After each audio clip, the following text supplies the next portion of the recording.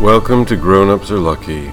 Every week, a new lesson plan for your fictional classroom, not to exceed 4 minutes of your time. This week's episode is titled Teach. We were all set to hold the filthy textbook publishers accountable. They taught our Kyle some wrong-headed gibberish. Now Kyle eats what he wants. Expensive, gluten-free vegetables. He told us corporations control all the levers.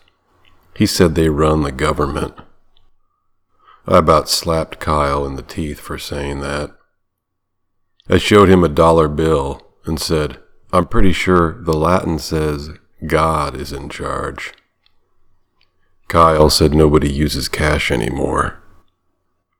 Then we made peace because the singing contest show was on and we had bet money on various outcomes. But the next day we called a lawyer and brought him into the meeting with Kyle's teacher via video chat and threatened to sue in every direction possible. And I showed the textbook that Kyle had been quoting like scripture, and the teacher said that wasn't the one they use, which made us mad and embarrassed and angry that we had to apologize to that teacher who still smelled a little too like college for my liking.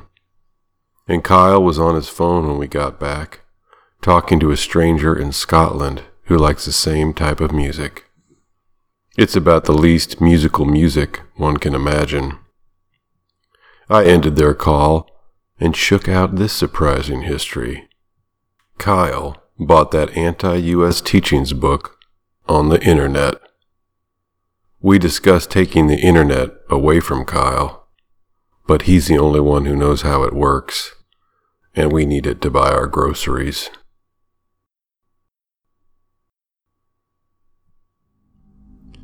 Thanks for listening. What you experienced today was the latest in the latest advance in late advancing audio listening. It was a story.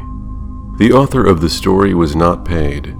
He was just happy he isn't in jail yet for communicating ideas which are a threat to the ruling plutocrats, like, how about no more private helipads until we have universal sanitation? Oops. He didn't say that because he doesn't want to go to jail. Thanks for listening. For more information on the author, but not enough to locate him and put him in prison, please refer to thejasonporter.com. Reproduction of all stories is strictly prohibited without express permission from the author.